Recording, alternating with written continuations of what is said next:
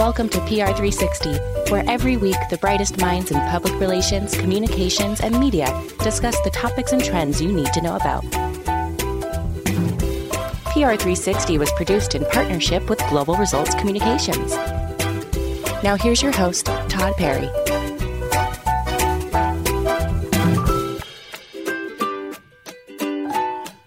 Welcome back to PR360. My guest today on this episode is David McAlpine, the Executive Director and Global Head of External Communications at Illumina, a biotech company that develops, manufactures, and markets integrated systems for the analysis of genetic variation and biological function. I should never write myself sentences that long. As a news producer, I'm sure you're sitting there going, what's he doing to himself? David has also worked as the Director of Broadcast Media Relations at General Motors and as a producer for CBS and Fox News. David is a passionate internal and external DE&I advocate who also speaks Spanish and French with professional working proficiency, and also speaks and understands some German, Portuguese, Arabic, and Czech. So, David, is there anything I've missed? No, it's very comprehensive. Yeah, that's our job here. You're not allowed to do anything else in life because it's already filled. So I was just wondering, there's a whole bunch of kind of understandings people get when they learn multiple languages. Like you kind of learn a new way of thinking about the world. Do you think that has helped you as someone, as a mass communicator, be more effective?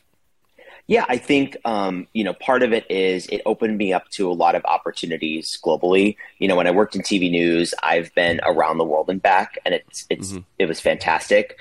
And it shows you just how different cultures operate, how they consume news differently, how they consume information differently. And now, my role at Illumina, I'm in charge of all of our global external communications. So, when my lead in Asia says we need to adapt this to how we do it in Japan, or we just opened up an office in India, and I was meeting with journalists there, and how they interact is very different than I would interact with journalists in the UK. And I think my natural love of languages and the travels that came with it really exposed me to how people around the world interact differently.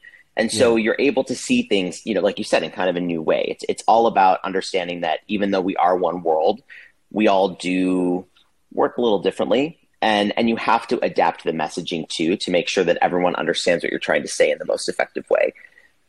Okay, so let's get back to you're talking about doing a press conference in India. So how does the press work differently in India than say the United States? Well, so they you really want to invite the journalists to come along for a whole experience. And it wasn't necessarily here's a good point. It wasn't necessarily a press conference. It was more of a press experience. It was a walkthrough of the lab. It was, showing them really what was going on. Genomics in general, like you mentioned in the intro, it's not something that comes to top of mind right away. The life sciences can be a complicated topic to explain to people. And so I'm a visual person. I worked in TV for 10 years. And so I try to get people to see, this is the machine that we do things on. And, when you think about things like Alzheimer's, cancer, all these big problems that we're trying to solve, this could be one of the ways that we get to that solution. And when you try to connect this giant, cool looking box that we make, or one of the boxes that we make, with these big solutions that we're trying to solve, you can start to see the wheels in people's heads turn and click a little bit more. But, in the US, especially when you're working with the business media, a lot of it is who's the executive you're talking to. Who's the most important person? Am I getting access to them? Am I knowing, the earnings statements and the, and why did you do this, and getting the context and the backgrounders. In India, it was very simple. They wanted to be invited. They wanted to be respected, and they wanted to come to the place where, we were doing this stuff and be walked through what's going on. They wanted to be hosted, and it was just a different way of communicating what we were trying to do. Oh, that's cool. Illumina is working on unlocking the human genome, and that's a big story. What's the hardest part about communicating such a big, broad story to the rest of the world? Right. So, our mission is to how to better human health through the power of the genome, right? But human health can mean so many different things. And what's great about the company is we have so many people working on so many different facets of human health. Is it infectious disease? Is it cancer? Is it rare disease? That's the thing about genomics, is it can really help so many things at once, but it's the application of it. It's the sequencing of your DNA, because your DNA is a bunch of letters, right? Yeah. It's 4 letters that have a huge meaning. And the more that we know about how those letters come together in everyone's body, the more that we can, develop precision medicine targets and actually develop personalized therapies for people who are struggling with diseases or conditions that we can't solve now. But it is a very conceptual idea right now. It's not reality. It's funny because I grew up going to Disney World. And so, you go to Tomorrowland, right? And everyone's like, oh, this is the vision of tomorrow. And I kind of work in Tomorrowland right now. I mean, it is real. Mm-hmm. It's real today. People can get their genome sequenced today, but it's just not a reality for everyone when they go to the doctor. No one's getting suggested that they get their genome sequenced. It's still kind of far off in terms of widespread adoption. So it's difficult for people to get to, hey, in 20 years, in 10 years, in 30 years. The thing is, we don't know a timeline. We're just trying to get to that point. And so it's hard for people to see what could be when they see what is now. And also, candidly, in the US, we're working with a healthcare system that doesn't work for a lot of people. Yeah. And, so it's really difficult for a company to come in and say, hey, we're going to improve this 100-fold, right? And for people to believe it. Yeah. So that the idea is the tough part. I get it. Yeah. And that's an interesting thing. It's like I can barely get to see a doctor, let alone have my genome scanned. Mm-hmm. Mm-hmm. Now, do you think that given developments with AI, do you think that maybe that we might have some big quick revolution in genomics where suddenly bringing in this new technology into the fold, you'll have a kind of a geometric expansion of this type of knowledge? Or I like that, geometric expansion. I like that term. I think I could see it happening. So we at Illumina work with AI already. We had an announcement earlier this year where we've been developing AI solutions to help use existing data to try to predict what future data will hold, using genomes of primates who are very closely related to us. Mm-hmm. And interestingly enough, don't have any racial bias. We have racial bias in the human species, but in primates they don't. So it was really interesting to see how they use that data to predict future outcomes. I honestly think AI is going to change everything. I'm starting my MBA this month, and it's super interesting to see different people from different industries and how they use AI. But the overlaying tenor is that AI is going to change the world, and we have to figure out how to use it appropriately.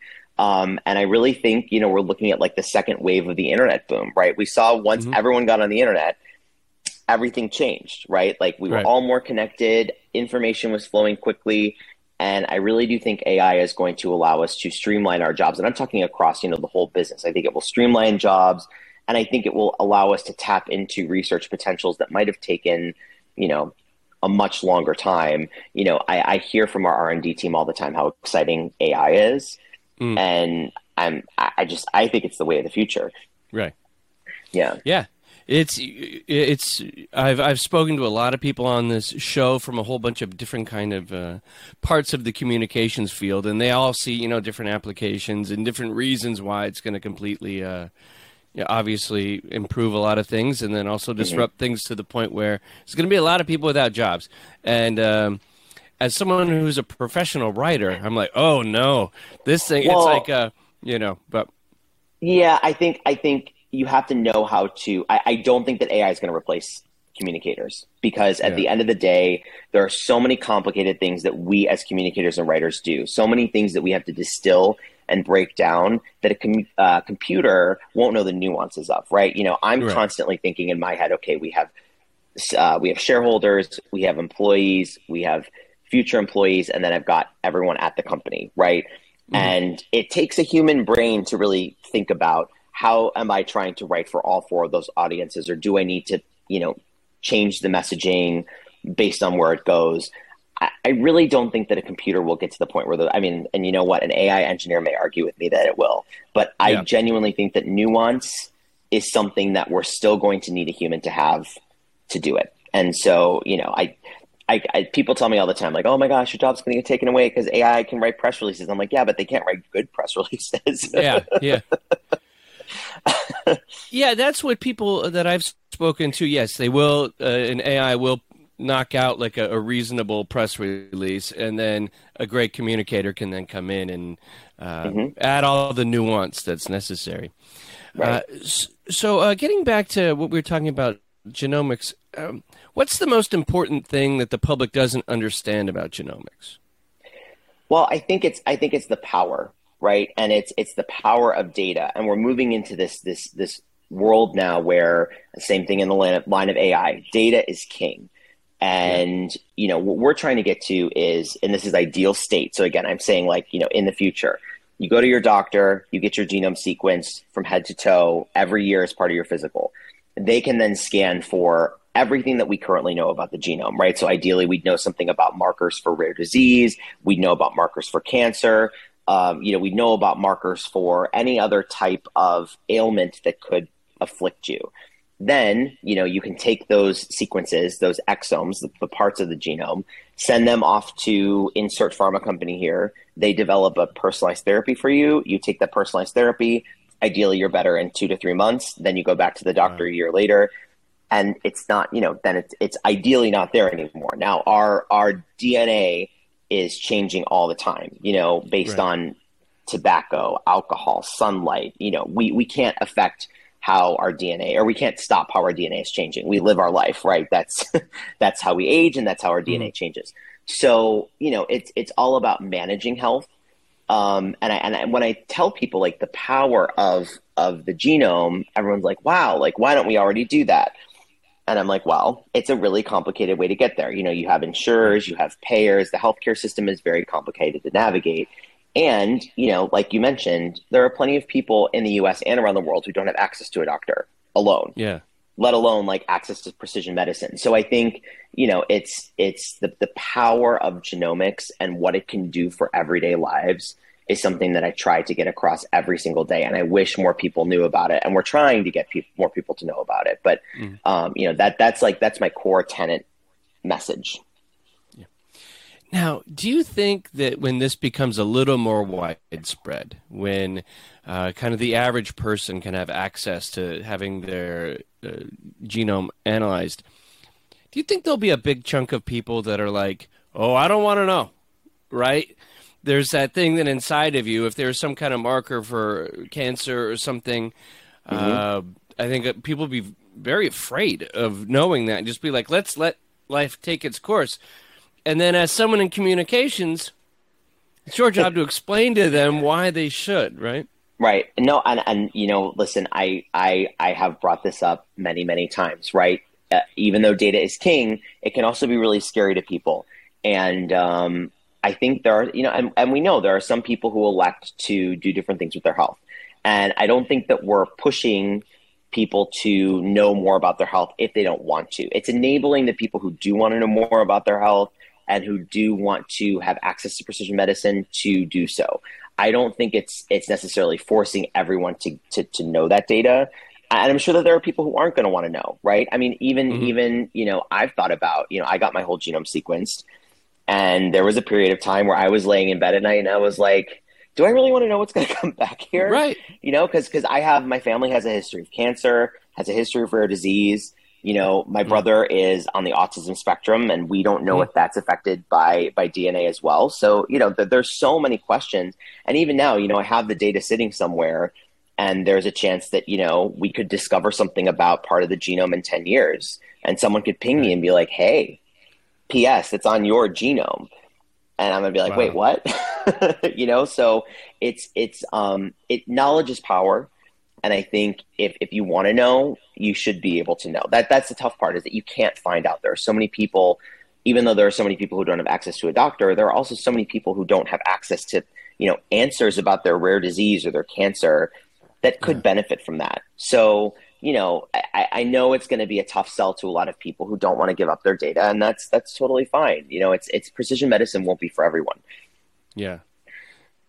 Yeah, as we found over the course of the pandemic, there are many people who are yes, odd opinions about their health and how they yes, take care of themselves. Mm-hmm. Let's see here. Going to your previous position at GM, you had a big day where you hosted President Biden, and I always wonder, like, what kind of moving parts and behind the scenes stuff is going on there in order to make that day go off without a hitch? So, as you can guess, the president doesn't set his visit schedule until a few days beforehand. So we had been planning the opening of Factory Zero, which was General Motors' first electric vehicle factory, manufacturing mostly their electric pickup trucks, which is a huge deal. And I also think, by the way, is going to change the world. But, I'm a huge proponent of EVs still. And so we've been planning this opening of this factory for months, right? Like, I joined the company in May of 2021, and we opened it in November. And when I joined, they were like, hey, there's this factory and we're planning to open it. And so the planning process had begun 6 months prior, 8 months prior. We were building it out. It was the buzz around the company. And so we had a lot of plans in place. And then a few days before, we got a call that said, hey, the president would like to come, but can you move it back a day? Oh, geez. Okay. And I mean, I had networks coming. We had the New York Stock Exchange ringing the opening bell on the floor of the factory. We had crafted this big moment, and I was part of the team that really wanted to emphasize this huge, this is a huge moment for the company and for such a legacy company. And then to say, hey, can you bump it back 24 hours? In principle, it sounds like, just move it back a day, no problem.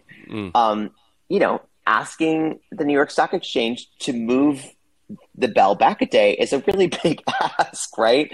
And then, I had to switch around some of the media because, then not everyone could come. It becomes a pool situation. It became an increasingly complicated situation, and it altered, to be honest, the tenor of the story, right? Because then it not only became like a GM story, it became a U.S.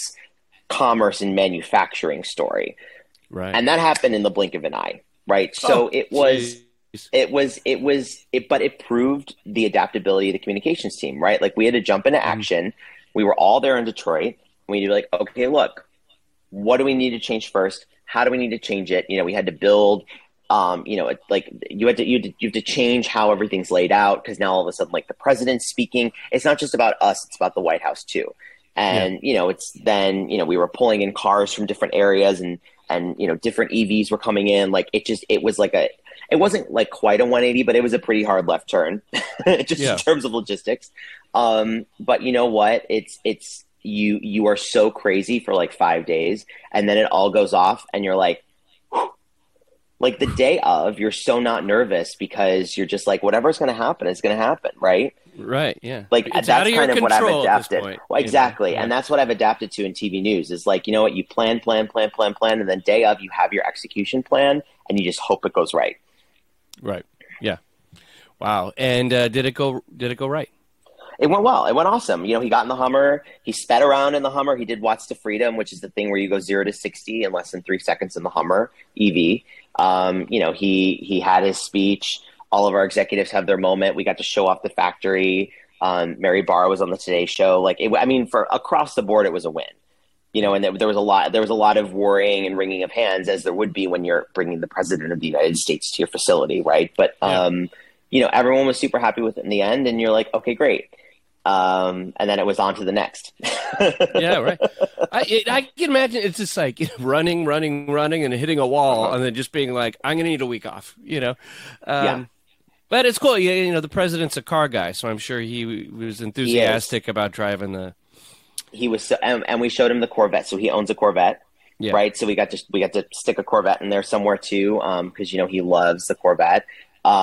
It's exciting to see, you see the president talk about American manufacturing and the auto industry all the time on TV. And then for him to bring it to life at the company that you work at is really, really cool. Yeah. Very cool.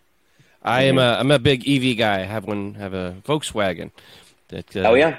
Gets very low mileage, so I want to trade up for something else. But I have some suggestions. Oh, good.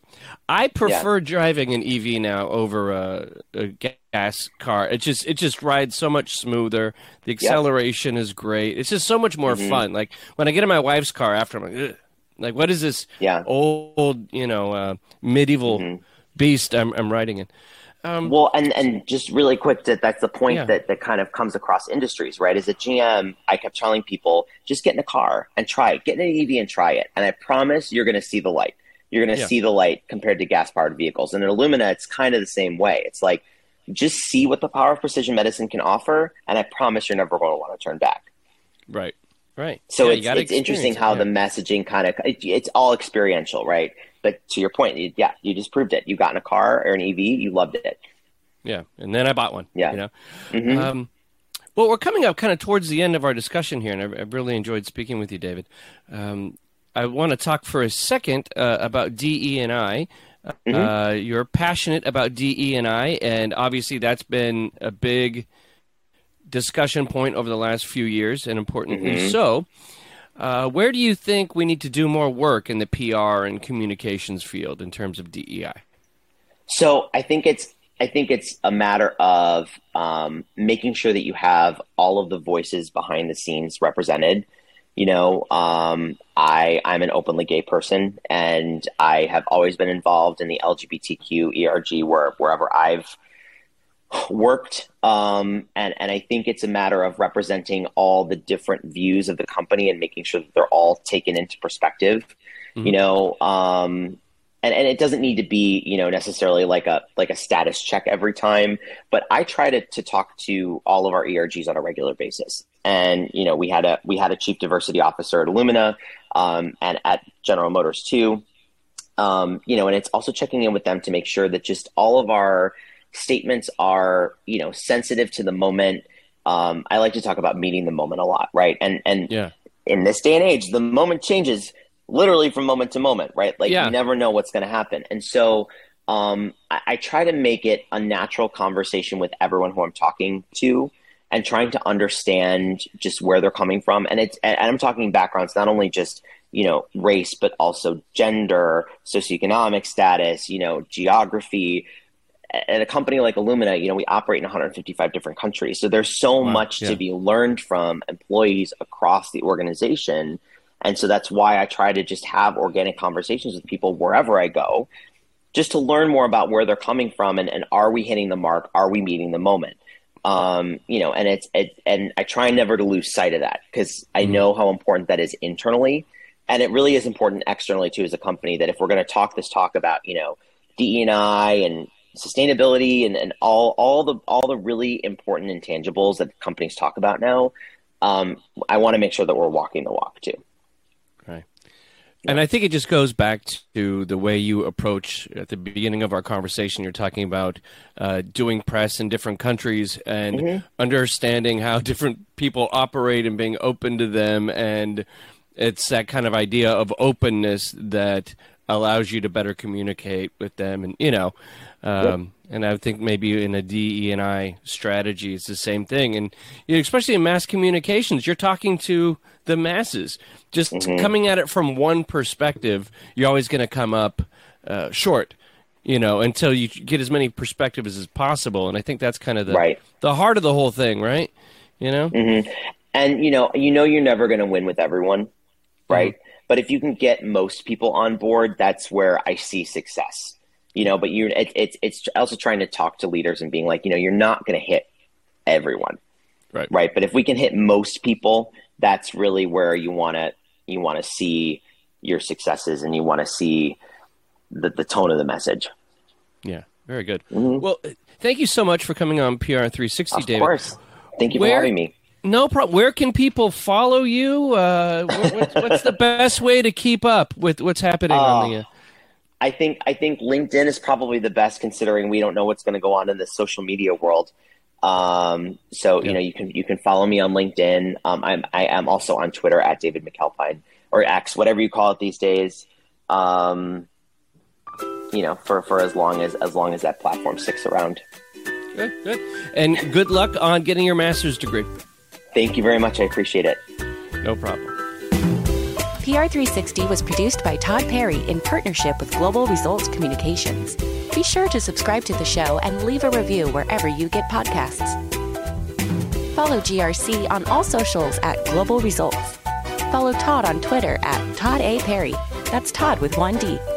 Talk to you next week.